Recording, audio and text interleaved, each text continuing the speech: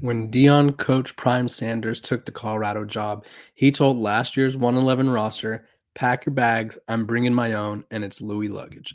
The Louis Luggage has arrived, and he talked to them for the first time all together recently, and I'm going to talk about what he said and more on today's episode of Locked On Buffs. You are Locked On Buffs, your daily podcast on the Colorado Buffaloes. Part of the Locked On Podcast Network, your team every day.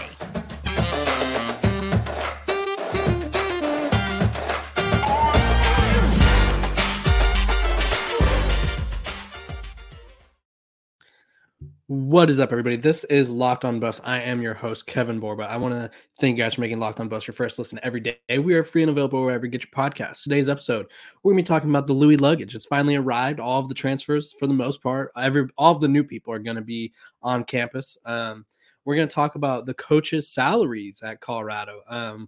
If you didn't know, Colorado's assistants have racked up the highest total coaching pool salary in school history. So it shows an investment in the program. And then we're going to talk about a game that is seen as must win for the Buffs in 2023. So let's dive right into everything. Okay. So if you're not familiar with Coach Prime's transfer portal work, he's brought in the number one transfer portal class, nearly 50 transfers to replace the nearly, I think it's around 50, if not 50 guys that left the program. Some of which he may have helped shoo out the door. But regardless, the new players are in, old guys are out, and the Louis Luggage was finally on campus, and he had obviously some things to say to them, kind of talk about their goals. I talked about yesterday. He says they want to dominate, but he also had like a greeting to them. He said, we're going to look back on this particular day, and this is him, Coach Prime, Coach Deion Sanders Prime, or Deion Coach Prime Sanders, talking to the team, talking to the transfers. And this video was produced by Well Off Media. Says this was him saying, we're going to look back on this particular day and understand how prolific and profound this day is. Sanders told the team, this is the first day that we've met as a team. This is the first day that we've met as a unit. This is the genesis of everything. And we're going towards, and I'm truly excited going forward. And I'm truly excited. Okay. And then there's also, he said that. And then other coaches chimed in as well. Obviously, he said the dominate thing. He says, we got the best darn staff in the country. They keep asking me about the team and how we assembled this and got rid of that. You know, the most remarkable thing that we've done is assemble this staff. This is what they should be questioning. How in the world did you do that? Because this is a heck of a staff. Several coaches on the staff have been formerly a head coach, or they will be in due time if that's what they choose. We have everything in here to win and will be successful. And then Charles Kelly said something as well. He said, you were chosen to be here, so we got a lot of work to do this summer. And then this is probably the best bar I've ever heard, which at first when I was reading over it, it like didn't click, but then I was like, oh, dang, Charles, pop off. He said, we're going to get started this weekend. This week. That's not the quote, I promise. Just remember, success only becomes before work in the dictionary. This program is built on hard work. It's built on not believing anything that you read about yourselves, because Colorado's had a lot of things written about them, said about them, and they are going to have a lot of work cut out for them, but they know that, and that's the challenge that they've accepted. Sean Lewis, the offensive coordinator, also said it's time to freaking go to work. What we say does not matter. What we do is going to speak so loud that that's what it's all about, so be ready to go.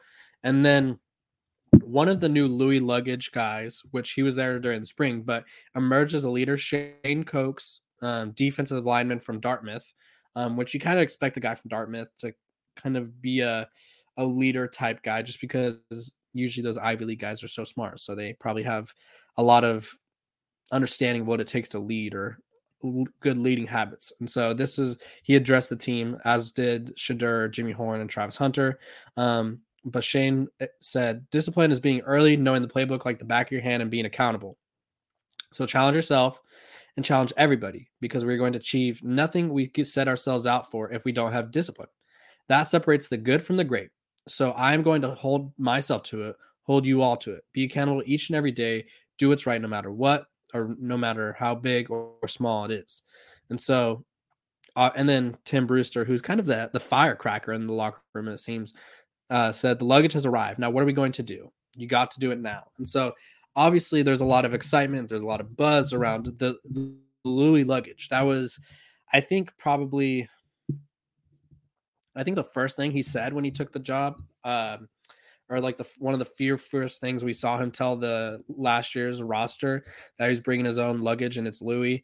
And now they're here. And so I don't want to say there's like an added pressure, but like these guys have all been on paper a great transfer portal class, probably one of the best ever. I don't know if we'll ever see a transfer portal class as big as this one, but now they have to prove that they are, in fact, Louis Luggage and not like some knockoff designer brand. Obviously, I'm not saying they are, but now it's time to show it on the field. They have summer workouts coming up. Fall camp will be just around the corner. We are currently at the end of May, approaching June. And so that means the fall camp is also kind of approaching the distance, if you will. And so there's a lot to prove. Starting spots are to be claimed. Leadership roles are to be claimed as well. I think realistically, we have Shadur, Travis. I think the way that Shane Cokes has stepped up as a leader, he'll probably start. That might be it. Jimmy Horn.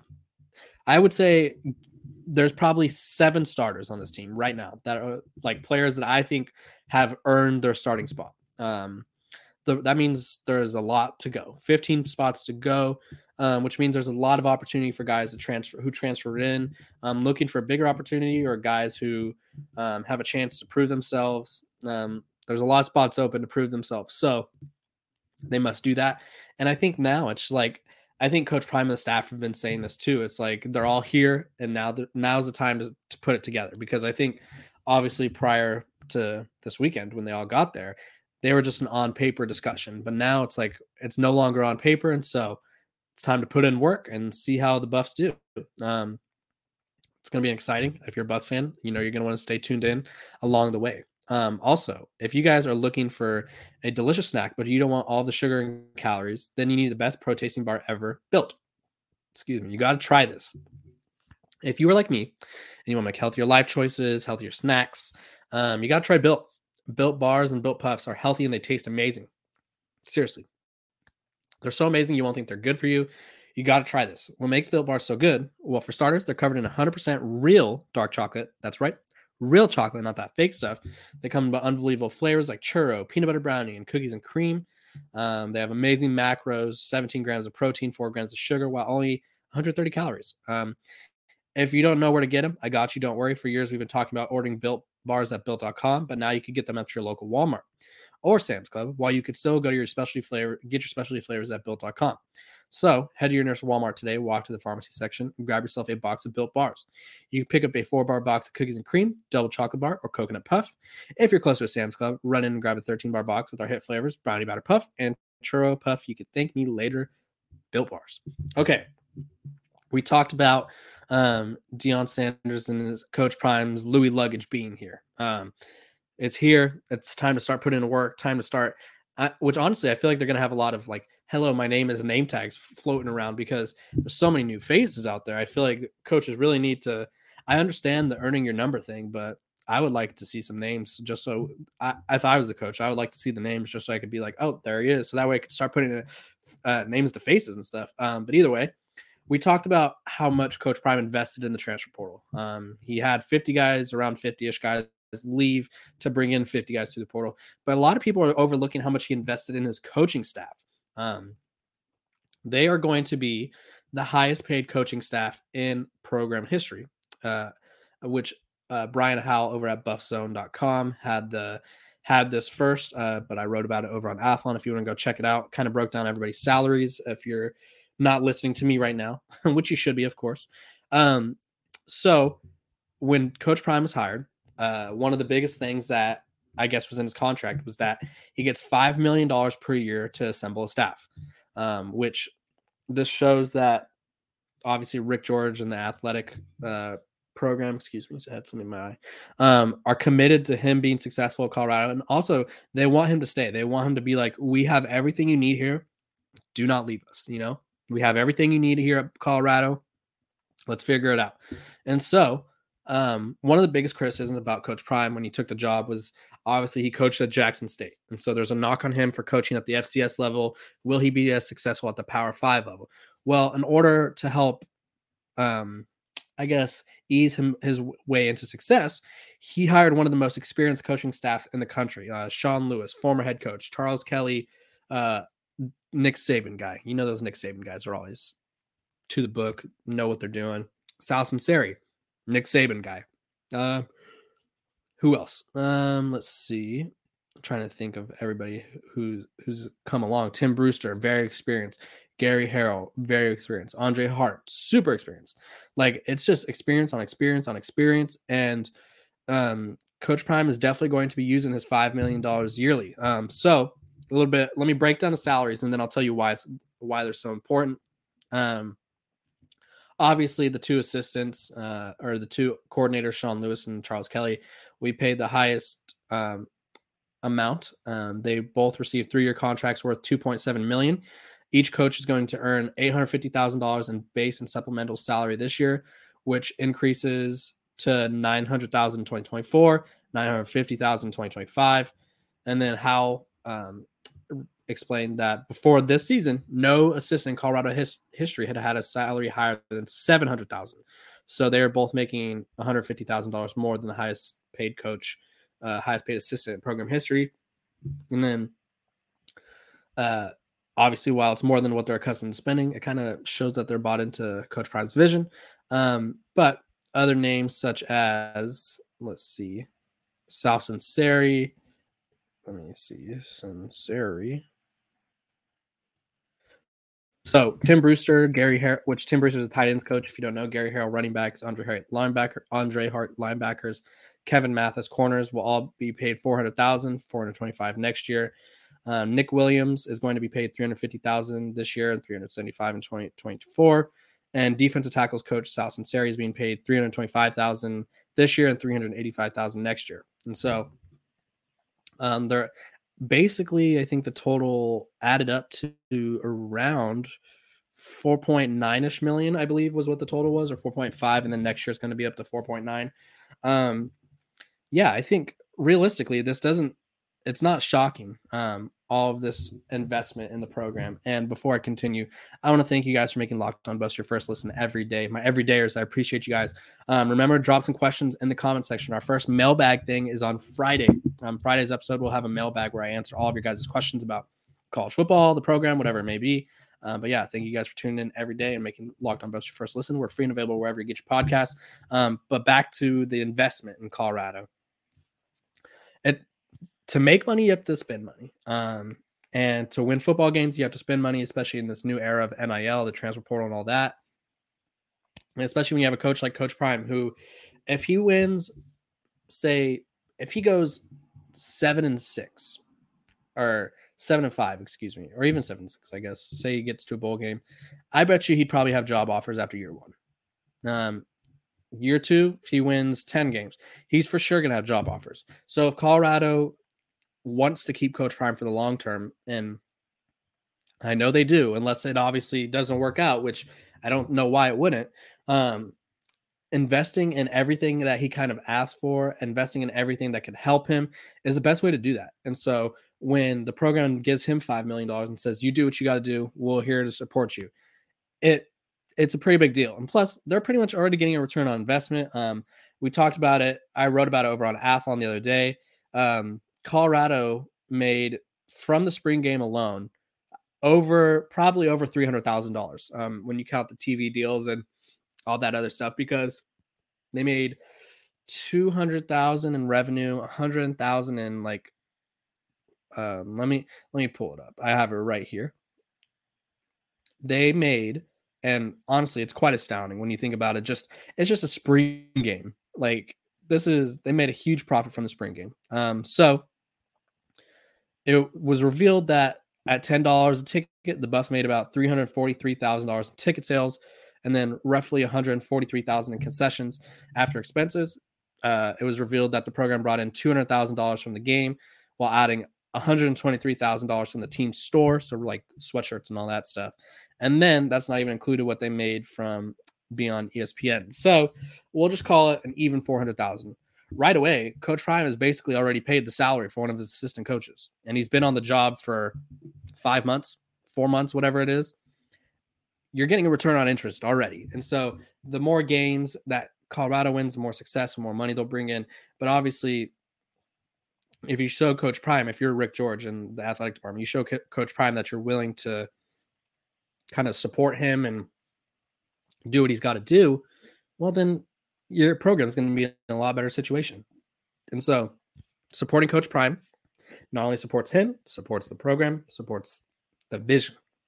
And realistically, the more you support the vision, the more likely he's going to want to stay in the long term, even if other programs come knocking. So only salary that wasn't revealed was Coach Prime's, which I feel like is at one point, I feel like he's going to get a lifetime contract if he does well enough here at Colorado. I could just see it happening, kind of just like leave whenever you want, but we'd like to have you stay forever. But yeah, the more they invest in the program, the better the program could do.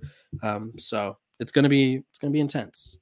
It's going to be exciting. It's going to be all of the emotions that you feel on a daily basis. It's going to be that, because Colorado football is in a position they've never been in before to be successful with one of the marquee coaches in college football. And so be excited, be thrilled, be whatever you want. Okay.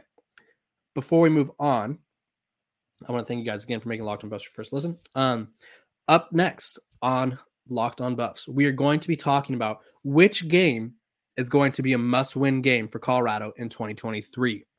We're going to talk about that coming up next. Okay, welcome back. Okay, the Buffs have a great schedule. I don't know why I said okay like 5 times. Ignore that. The Buffs have a great schedule of competition, but they also have what could be considered one of the more difficult schedules because of competition. So they don't get to just blow off a cupcake program like the Citadel in week 1. Week 1, they're traveling to TCU. They're traveling to Dallas-Fort Worth to take on the Horned Frogs, who are fresh off a championship run. They didn't win the championship, but they made it there, which is the most success a Big 12 team has had in the playoff ever. And then they have a huge rivalry game. Then they have another rivalry game. Then they dive into Pac-12 play, playing like 2 of the top 4 best teams in the conference. So tough schedule.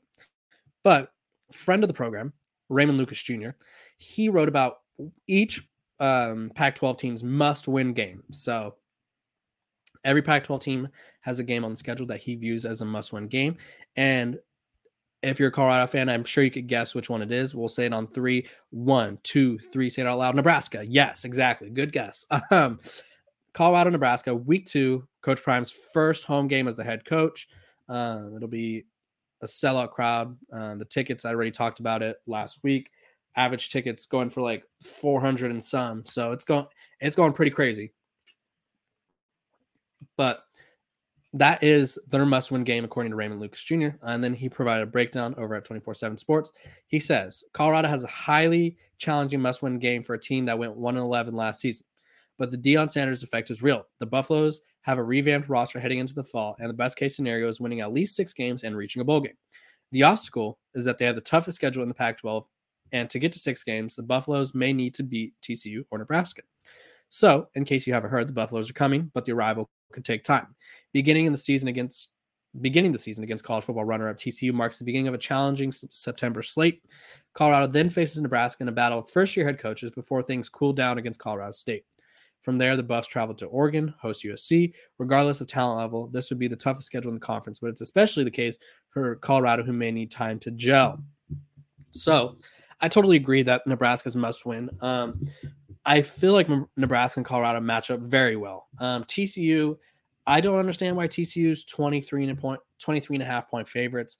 I really don't. They lost so much, and I don't get why they're so heavily favored. But say for some reason that Colorado does lose that game, well, whatever. They have Nebraska coming up. And I think they match up really well with Nebraska. So if they could kind of win against Nebraska, which TCU is now 22-point favorites. So it dropped 1.5 since the last time we've discussed. Let's take a look at Nebraska. Nebraska is now 8.5 point favorites. So that went up. Interesting. But I think the Nebraska game, a lot of anticipation. Obviously, Colorado's won the last 2. There's going to be a lot of Cornhusker fans there. Nebraska fans, they travel well. I feel like anytime you say Nebraska, it's like saying the word Voldemort. Like the fans just swarm. They know. They know that I'm talking about them right now. I think their alarms just went off. But again, I think it is a must-win game, though, because I think winning a game with the magnitude of Nebraska's a blue blood, whether they play like it or not, or been like that or not for the past decade, doesn't matter. They are a blue blood. It's a rivalry game. It could get them on the right track.